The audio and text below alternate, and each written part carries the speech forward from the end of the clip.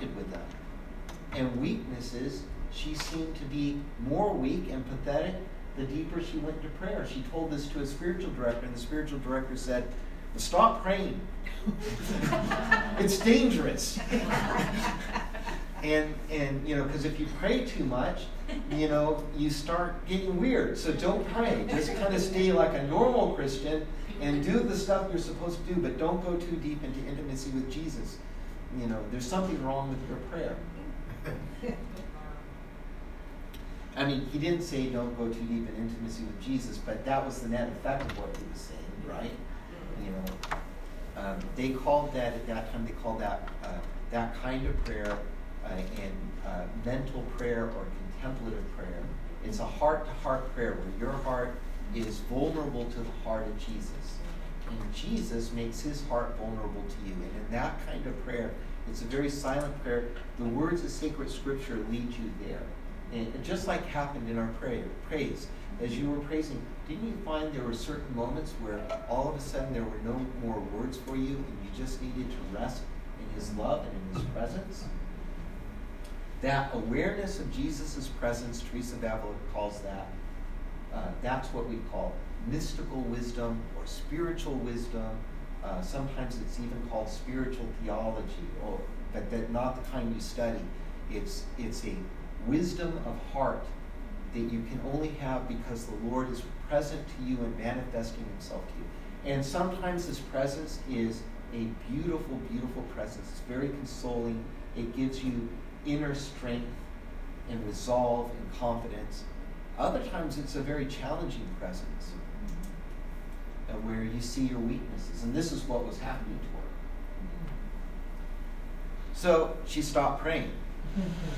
Her dad died. Her dad followed everybody was going to her to learn how to pray even though she wasn't praying. And her dad followed her at every counsel. And actually, when he died a very holy man in love with Jesus. And Teresa was able to be at his side when he died. And she saw what Jesus did in him, and it convicted her in her heart. She was walking to choir to sing the songs, and they sing them like you do, together in a community.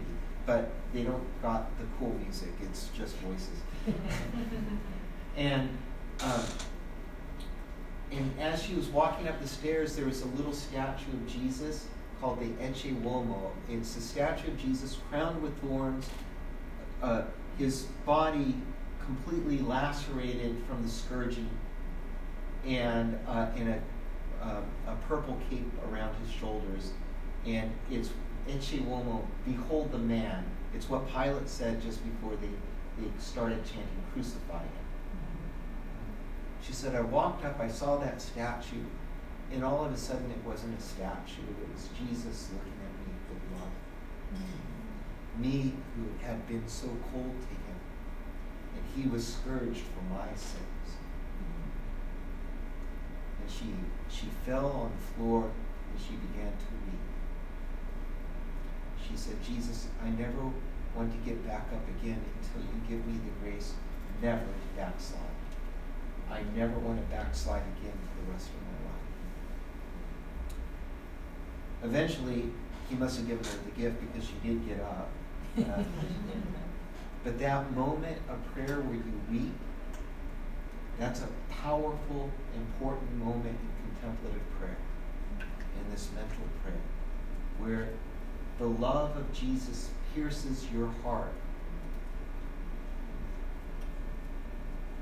She still struggled with the same thing, though. As she got closer to Jesus, the more her imperfections came out. And she talked to a variety of different spiritual directors. I can't give you the whole story, but I can tell you this much. Finally, one of the spiritual directors told her, he said, you know what your problem is? You believe in your own sinfulness more than you believe in the love of God. You need to go back into prayer and make an act of praise, an act of worship, and entrust yourself totally to the Lord. And to help you do this, I encourage you, while you're praying, just to start singing this song. Now, she's singing the Latin version, which is very beautiful, but the song she's singing we have in English in a simplified version.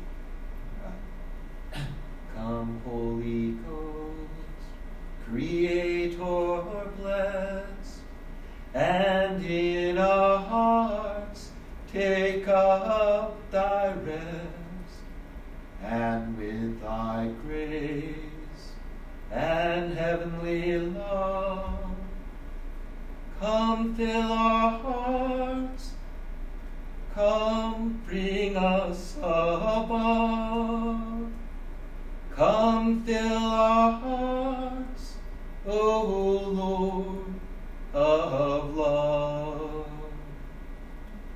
So you know the song basically, right? And it has all these verses. It was actually, I think, first written by St. Ambrose 1,700 years ago. And so last Sunday is Sunday of Pentecost, the descent of the Holy Spirit. She sang the song. And as she sang the song, all of a sudden her whole being, she said, I was caught up in prayer.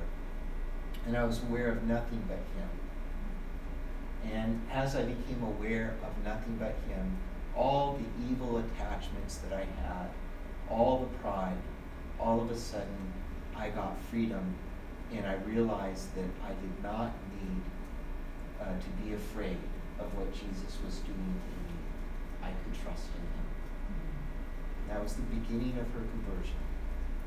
She was converted, but it was the beginning of her conversion. If you start thinking it like that, well, when did I have my conversion? Because you'll notice there are different ages where you get to that rut, and then he wants to take you by that. Well, let's skip ahead. She eventually writes several wonderful books. But two, I just want to mention to you that she grew in this mystical wisdom, this awareness of Jesus' presence in her, the power of the Holy Spirit in her. She became aware that it had different degrees to it. And in the early degrees, what she describes are degrees where it takes a lot of our own effort. And so think about this. When you first became a believer and you first started praying, you had to work hard to memorize the Psalms. They didn't just come to you. First time you read the Psalm,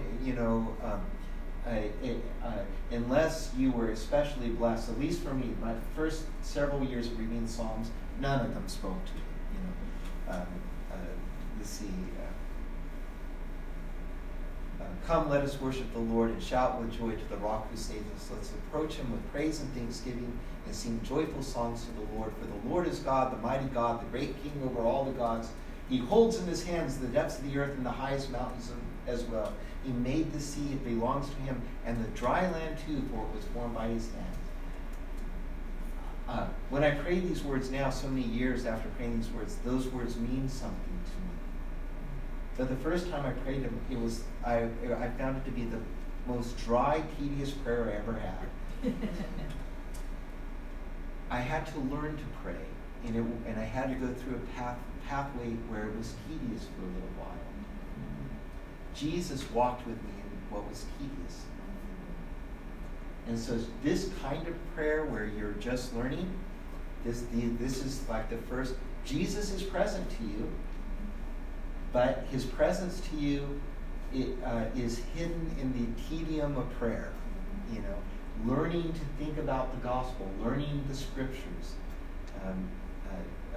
That's a really hard point. That kind of prayer, we call it meditation.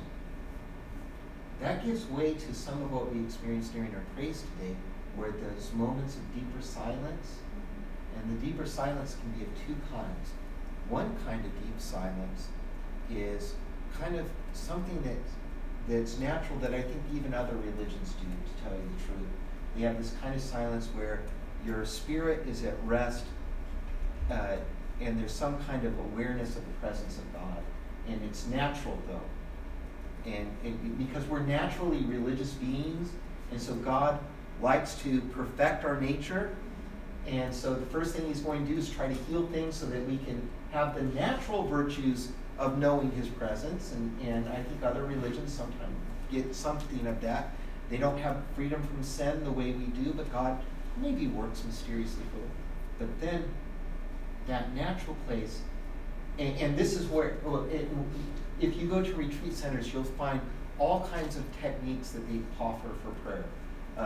There's centering prayer, and there's mindfulness, and some mindfulness I actually read is okay because they don't emphasize the technique. But whenever you see prayer techniques being emphasized about the way you should breathe and the times you should pray and how you should think or not think and all that, all of those techniques, a technique, no matter how wonderful it is, can only dispose your humanity to something God wants to do if it's a good technique. A bad technique will make you rooted more in pride.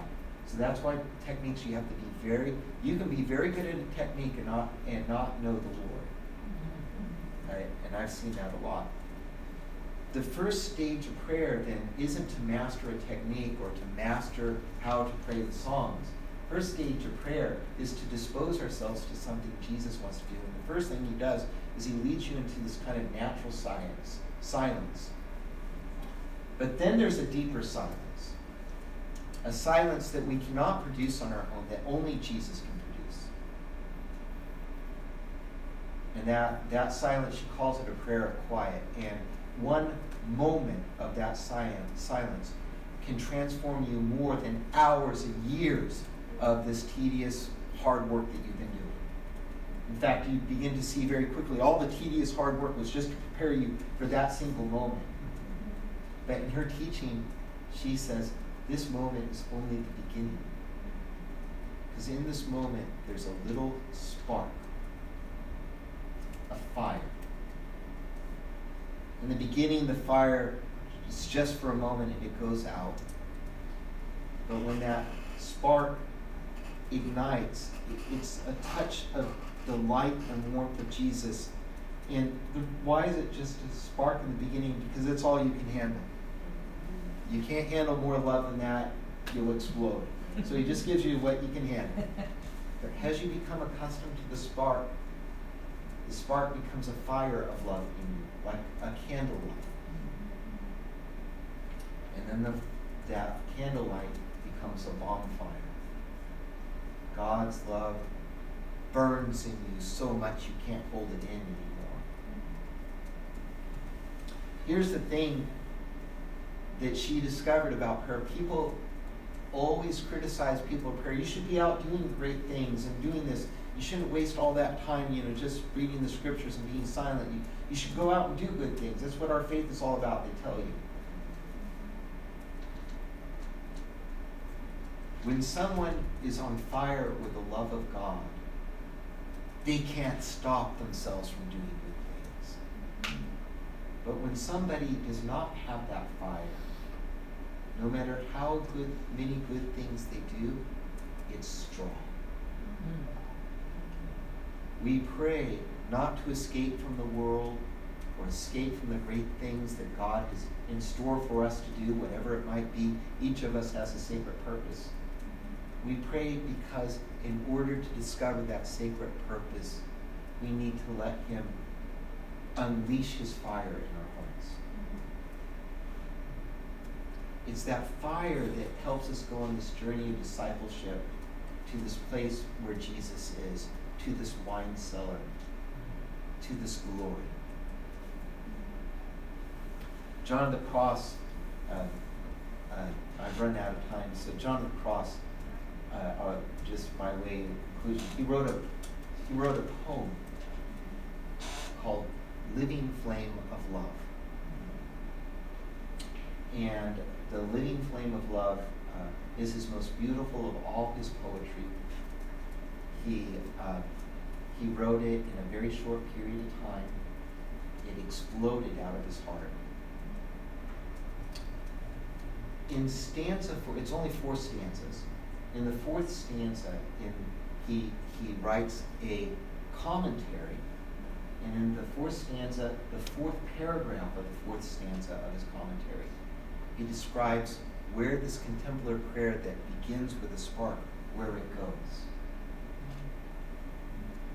How, when you go deep into the wine cellar, what happens to your prayer? He says, this prayer, the word moves in the substance of your soul. What is the substance of your soul? The substance of your soul is where the love of God is bringing you into existence right now. That's the substance of your soul. Your soul doesn't have dimensions. It's not a physical thing, but there is this being summoned into existence by the love of the Father, and that's where we want to be. We want to be where the Father is unleashing his love, and so your prayer can take you right there. He says, in the substance of your soul, the word of the Father, Jesus has been sent. The Father sends the Son into the depths of your soul. And when he's there, in the substance, in love, he moves. The word moves in your heart.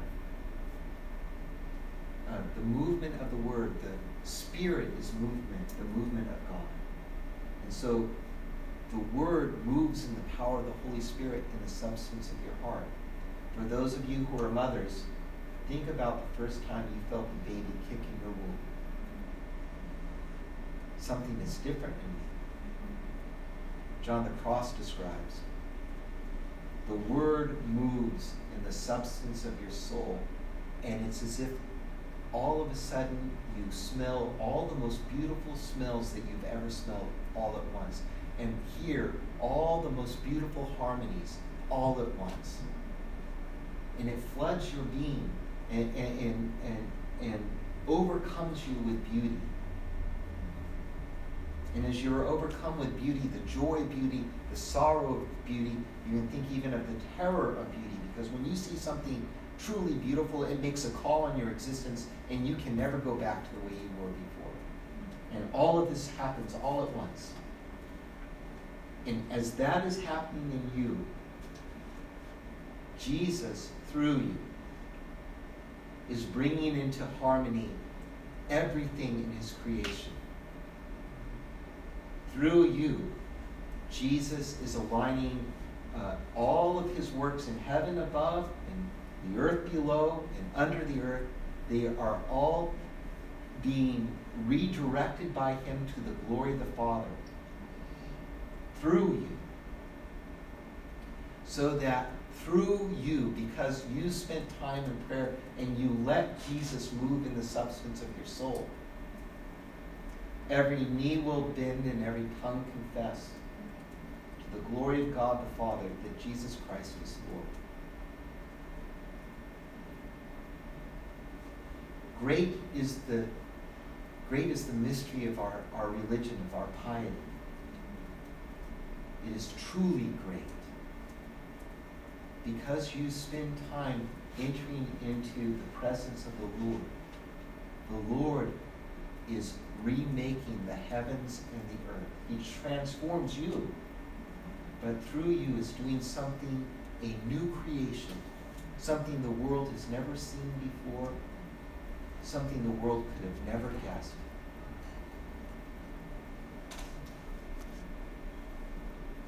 We have every reason to hope in Jesus, because he hopes in us even more. So that's what I wanted to share with you, is kind of like the foundational principle. It's Jesus wants to take us to this place of prayer, transforming prayer, because he wants to renew the whole world through us. And it's not accidental, and it's not for some and not for others. It's for all of us together. So with that, do we have moments for questions? I don't want to keep you, and you need to go, but I'm sure people have questions. But what's your schedule? It's like 10 after 11. Are you doing okay with time?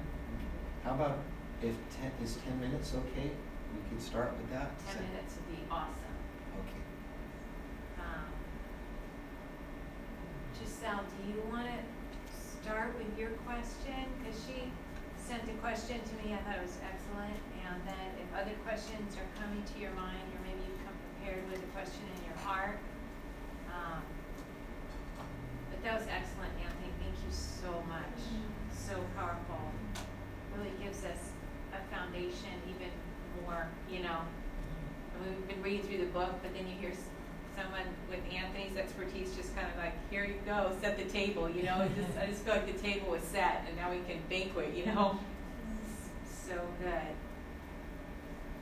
I was wondering, you know, me being a part of the me generation, like, you know, where I center myself on like self-development, self-gratification. So what do you think, like, an advice for us? How do I attain, you know, the highest mansions of the prayer growth as well as the transforming union, which is, you know, in the book? Sure. Well, the good news is that me doesn't have to do it. Jesus does it for us. And that's the good news, but that's also the hardest news, because that means I have to die. And so there are things that will happen to you in life circumstances that Jesus is going to permit in your life. And when you first see them, they will be so difficult and hard and overwhelming. You'll think, how can this be from Jesus? But Jesus has permitted this terrible, overwhelming sorrow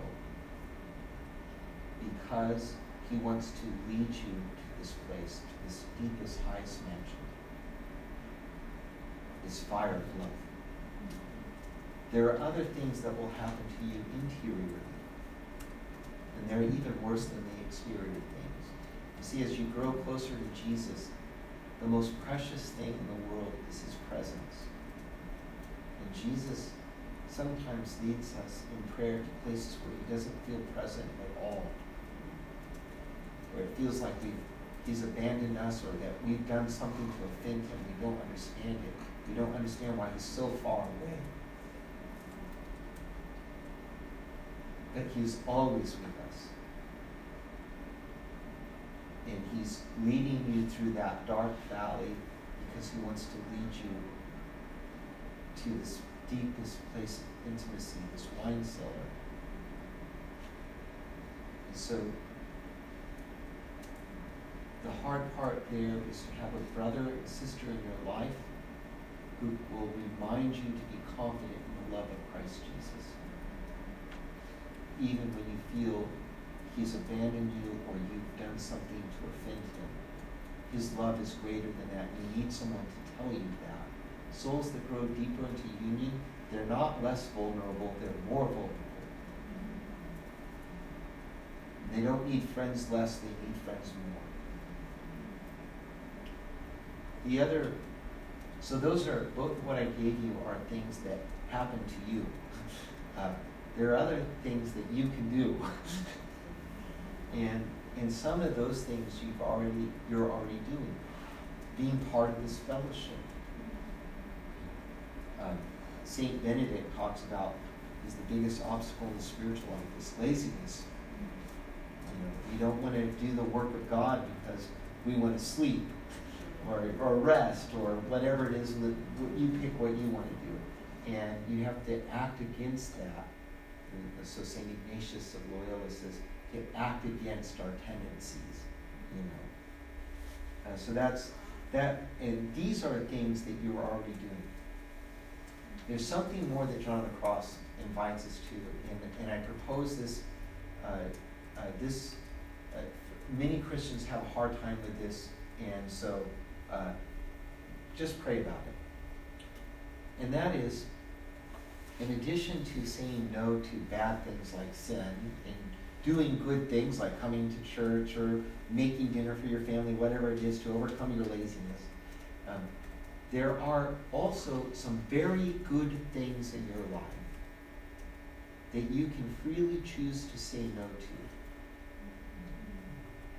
Not because they're bad in themselves, but because you want to make You want to make space for Jesus to do something beautiful. So, one of the things I advocate at the seminary is I advocate very strongly that men need to go on a media fast if they want to prepare for. So that no TV, no cell phone, no computer, and deprive yourself for a little while.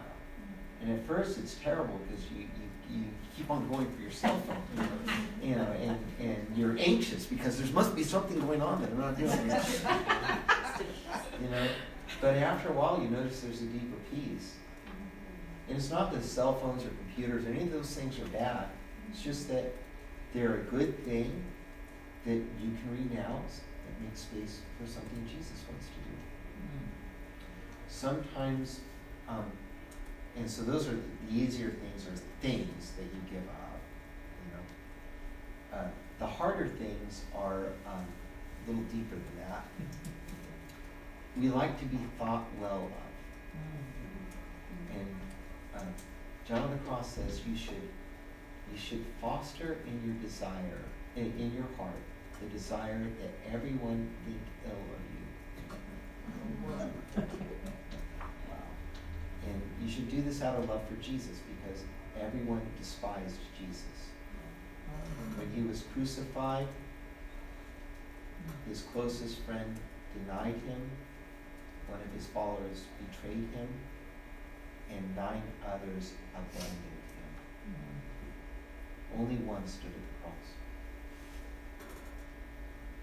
Jesus, he said, in fact, in order to do this, follow this counsel well, you need to study the life of Jesus.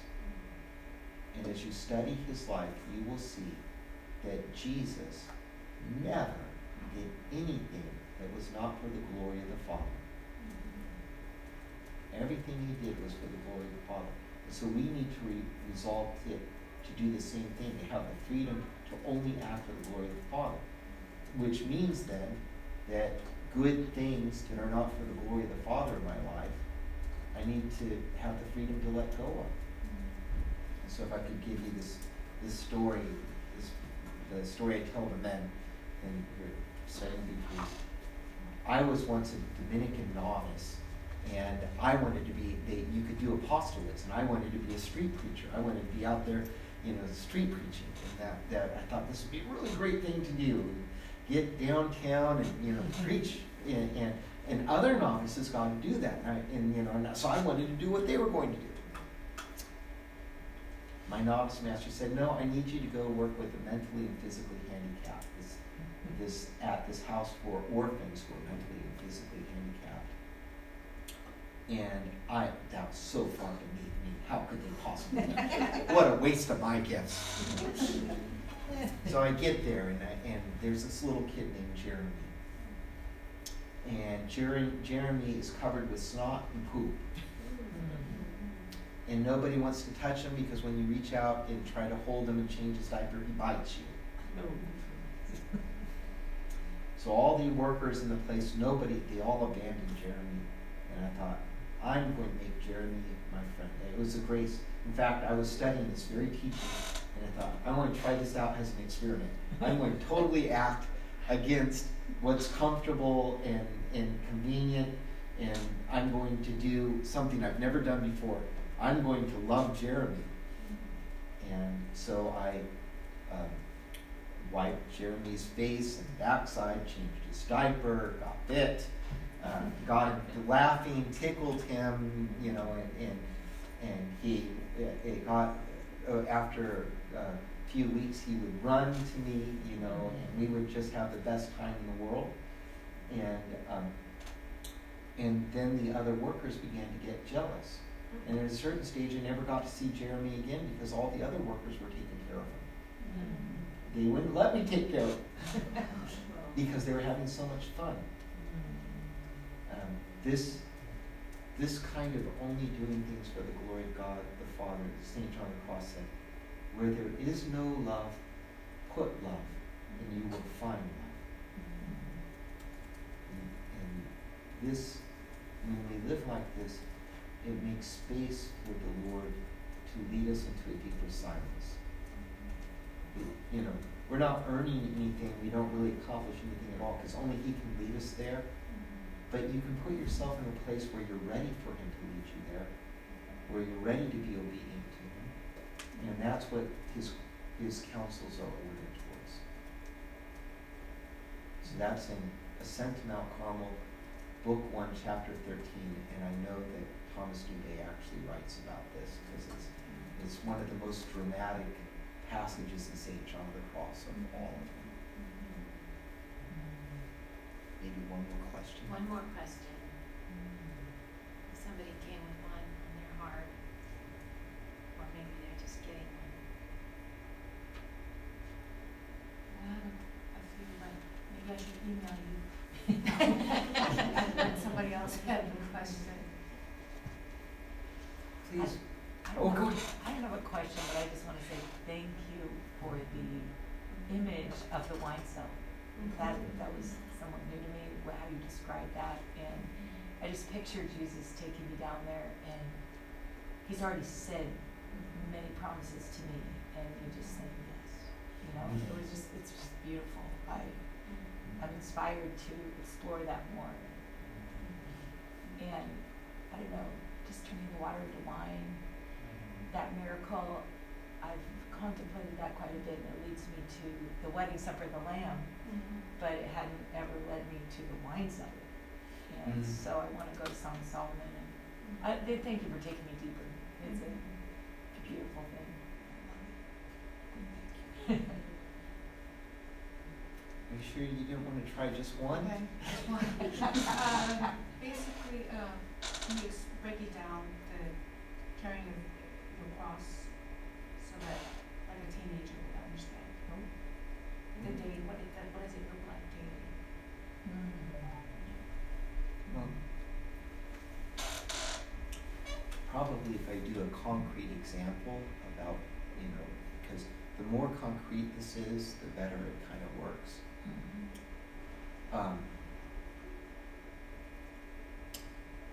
I was watching my favorite television show, Columbo. I love Columbo.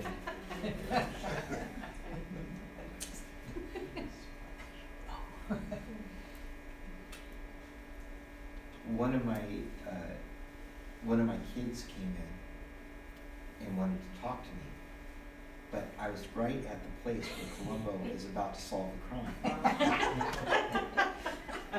But my son really needed to talk to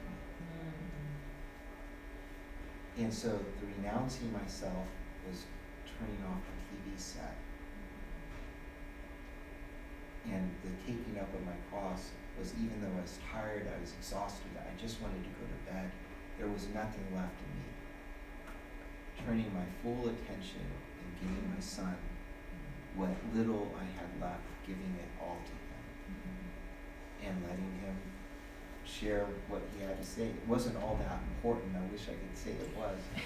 But he needed to talk to somebody, and it needed to be now. And so I needed to deny myself and follow the pathway of the Lord. And in that there was a death, a kind of death. I wanted to have a comfortable evening where I could relax and unwind. But the Lord didn't want me to relax and unwind. The Lord wanted me to love Him through listening to my son.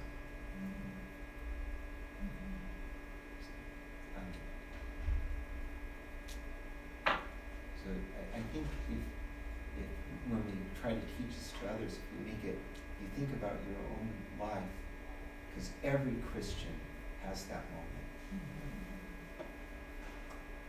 That's where God works with power. We also have the moments where, get away from here, I'm watching, give me 5 more minutes with Columbo. You have those moments too, that happens, but that's not what Jesus gave us. A different grace. We might say no to the grace. And the other thing that I would say, just to help this a little bit more, is that we don't look at it this way. We tend to look at renouncing and picking up our cross as something that we do for Jesus, but it's not really that. So the other dimension to it would be this. the opportunity to renounce ourselves is actually a gift from God to us.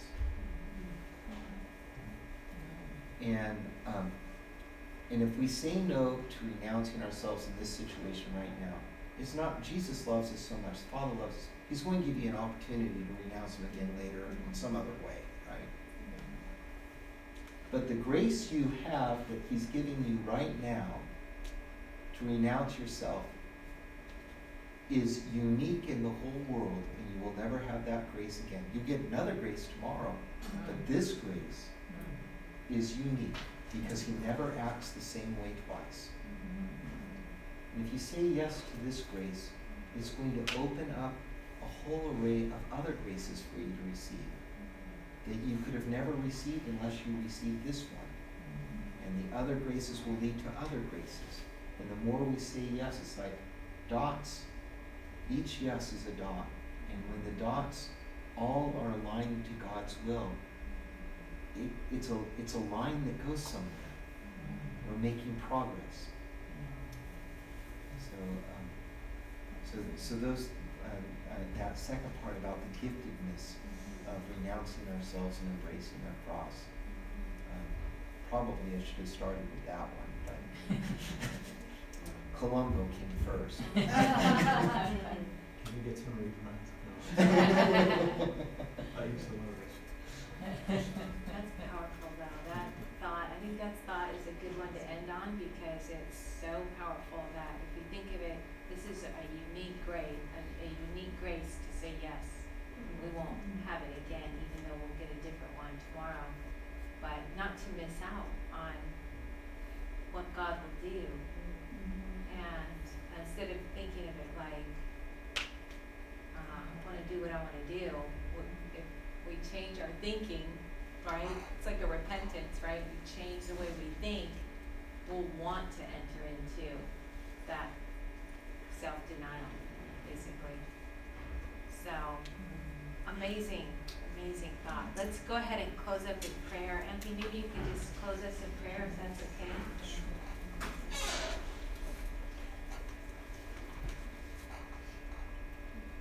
Holy Spirit, Comforter, and Spirit of Truth, you are everywhere presence and fill us all things. Come fill our souls. Come soul of souls, soul of our souls. Come sanctifier. Come fire from above.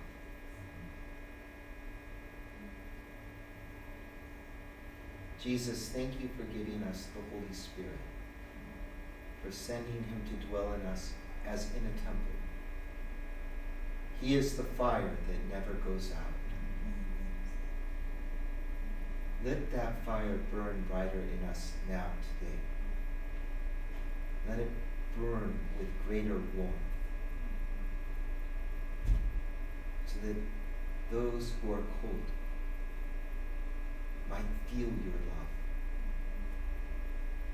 and those who have lost their way might find their path. We pray for those we loved who are far from you, and we remember we were once far from you. Hold them to your heart just as you hold us to your heart.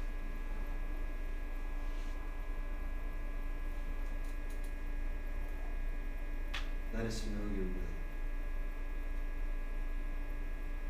And give us the grace to follow it with everything we have.